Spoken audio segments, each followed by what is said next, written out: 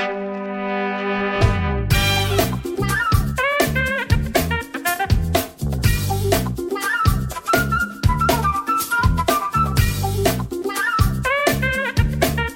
everyone, thanks so much for tuning in. I'm Hans Pearson, CEO of the StoreLocal Group. And I'm Mark Gregg, I'm the National Head of Revenue for StoreLocal. In light of recent events, we thought we'd get some experts from all around the globe to share their experiences and give us something to take away and apply it into our businesses over the coming days and weeks. We're really excited, so let's get into it. So today on Storecast, we're very lucky enough to have Javier. Javier, welcome to the Storecast today. If I could just get you to introduce yourself and your business, that would be great. Thanks, Mark. My name's Javier. I own a business called StoreCAD, Self-Storage Designs. I started off in the self-storage industry a few years back, actually, just working for a construction company that specialises in self-storage.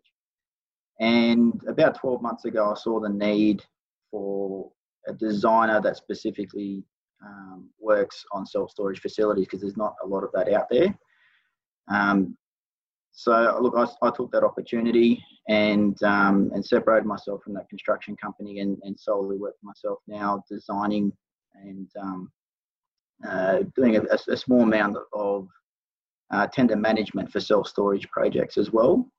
So, you know, I continue looking at new ways to improve on that initial design process, and a lot of that comes down to, you know, regulations through council, which are typically things aren't really thought of very much in the self-storage industry. It's mainly architects who have taken on commercial warehouses and have that sort of experience, but they don't have the experience in the self-storage industry. So specifically tailoring how you lodge to council with these projects is something that I've spent a lot of research and developing the business around that aspect. Fantastic. So Javier, how has your business been impacted through COVID? Look, I suppose there's two aspects to my business. One is the architectural designs of self-storage, which I haven't been impacted too much on because I can quite easily set myself up to work from home to do that type of work. The other aspect of my business is the 3D laser scanning of facilities to create as-built drawings. Now, 60% of the sites that I design are retrofit buildings, and one of the biggest issues that I saw in the construction industry was the lack of detail in the planning side of the construction, so the early on piece. And so I've invested quite heavily in 3D laser scanning technology, which allows me to go on site and create a full 360-degree laser model of the building, which captures absolutely everything. So little detail is missed, and you know, it allows for less mistakes to happen down the track when it comes to the retrofit. And because of the lack of travel that you're allowed to have at the moment, that's probably the main factor that's impacted my business. And you know, only with the restrictions easing up as of last week, I've been able to, you know, drive down to Melbourne and start that process again on a couple of projects that have been on hold. Oh, fantastic. No, I've certainly been lucky enough to do a virtual walk around at the conference with facility that you've done. Certainly, it's really interesting to see that type of technology being introduced to the self-storage sector. So seeing something from a piece of paper is pretty challenging, but to have a virtual walk around a facility to actually touch and feel it, I think it's absolutely fantastic and something that is long overdue for our industry. So appreciate obviously what you offer to the industry. So Javier, what would be your key takeaways within the building sector since COVID? Or what are you going to be putting in plan for moving forward? I suppose some of the things that I've been requested by my clients recently as a result of COVID has been a bit more thought around the access control, traffic movements, how to automate these sites so they don't necessarily need a site manager to show people around. So look, there has been typically a lot of the work goes into the internal design of these sites, and the exterior, yes, it is very important, but I've seen a lot stronger focus on the exterior now, making sure that these sites can be automated. And moving forward, absolutely, that's going to be one of the biggest takeoffs is people are going to start focusing a lot more on automation. Yeah, no, there's definitely, we certainly talked about it here at StoreLocal. Obviously, innovation is something that we're pretty strong about.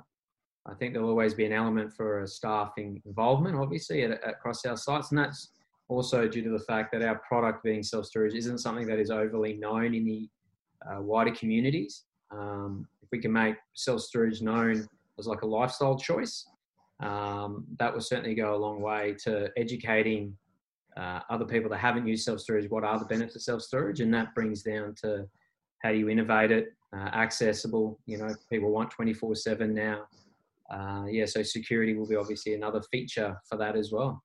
And in terms of, are there things that you're seeing that would change the self-storage landscape, the way that we're perhaps doing things now, apart from the staffing element?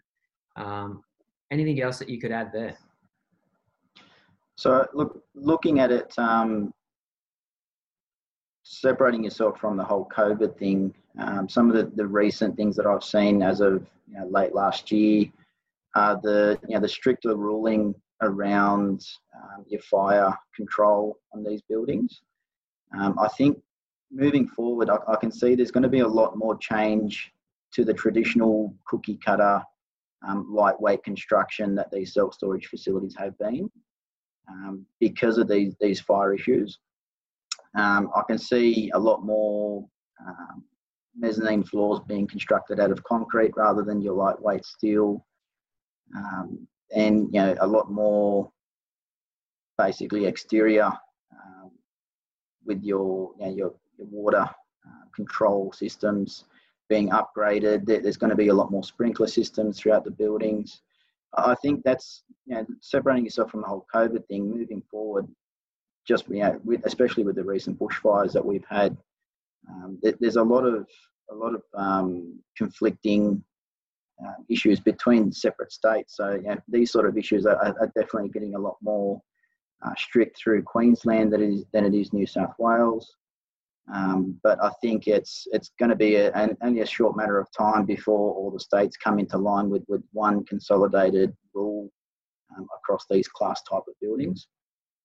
And that's definitely going to change how people design these sites and how they're going to be accessed, how they're going to be, what type of construction. Typically you have your self-storage construction companies which specialise in this lightweight construction, but then you have your higher tier builders which specialise in this heavier type construction.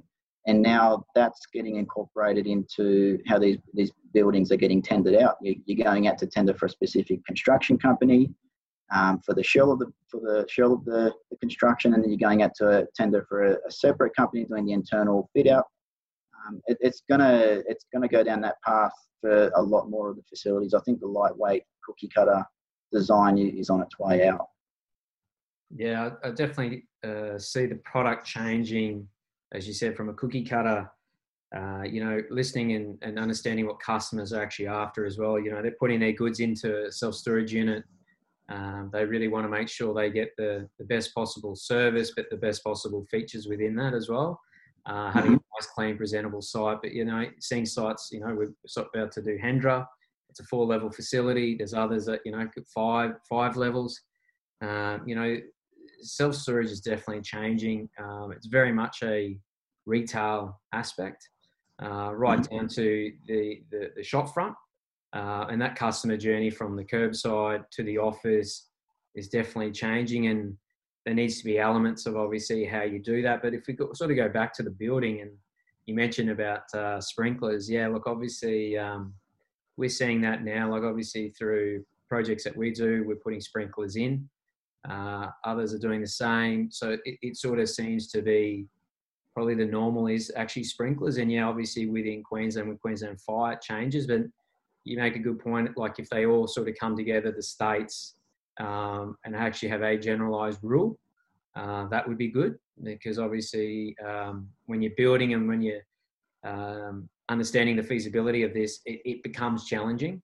And I suppose that's the other thing is that, so through this sort of period of time, have you sort of seen people not maybe pause in terms of not going forward, but now coming and looking back and going, okay, let's have a look at that, re-engage on that property? Have you got any thoughts on that? Yeah, look, that definitely has happened, and look, that's mainly been a factor of the COVID. So, you know, generally for a few projects that I had through February, March, those sites were going through a feasibility stage, and because of the uncertainty that those projects didn't actually move forward, because it's very, you know, high risk at this stage. But because Australia hasn't been affected by the COVID as much other countries, we can see that you know, things are slowly starting to come back to normal, and I'm starting to see these sites that had dropped off early on this year now going back into renegotiation stage to, you know, for the acquisition side of things, to, you know, get these projects underway again. But look, in saying that, I've also had early on in the piece projects that you know, the clients had already owned the warehouses or the sites ready to move forward. They'd probably put these projects off for a few months because their other businesses were still flourishing, and they just wanted to hold off on the self-storage conversion.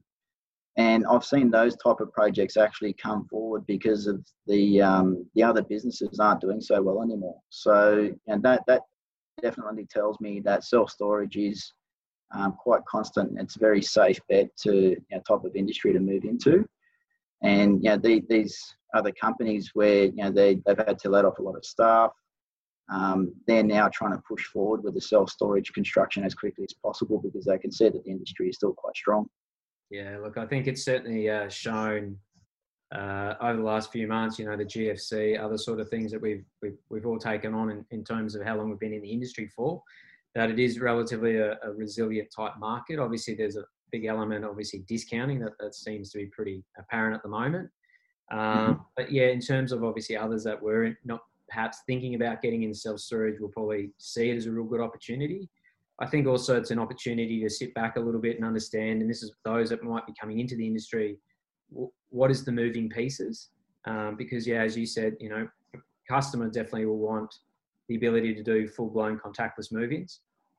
You know, that whole aspect will need to be re-examined and really understand that customer journey, the type of product that you're using within the self-storage sector, and having concrete floors, you know, right, is unbelievable. So Javier, for me, it'd be quite interesting that contactless move-ins, because, you know, one thought that I've had is it's great for people that have used self-storage in the past. They know how it works. It's quite easy for them to, you know, go online and book themselves in, and they know how to access these sites. It'd be quite interesting that, you know, the newcomers to the industry that haven't used self-storage before, who prefer that face-to-face contact in that office, to be explained the process. It's going to be quite interesting to see if we do go down the path of, you know, more automation, how is that going to impact your move-ins as well? It's going to be quite interesting to see. Yeah, it's definitely going to be a balancing act, Javier. Is there anything else that you'd like to share to the listeners today? Look, it's definitely a great industry to be in. I predominantly work in Australia and New Zealand, and for me, it's definitely a safe bet to continue developing these sites and running these sites, because it's, for me, being a a fairly new business, and being as safe as I have been throughout this whole COVID thing just proves to me that you can't go wrong by staying in self-storage. So yeah, I definitely would stick in with it. Oh, fantastic. Well, Javier, thank you very much for joining us today. It's been a pleasure to have you on to share what your business does, how that sort of impacted in terms of the building, but obviously looking forward to the future of self-storage. So thank you again for joining us today. Thanks, Mark. It's been a pleasure.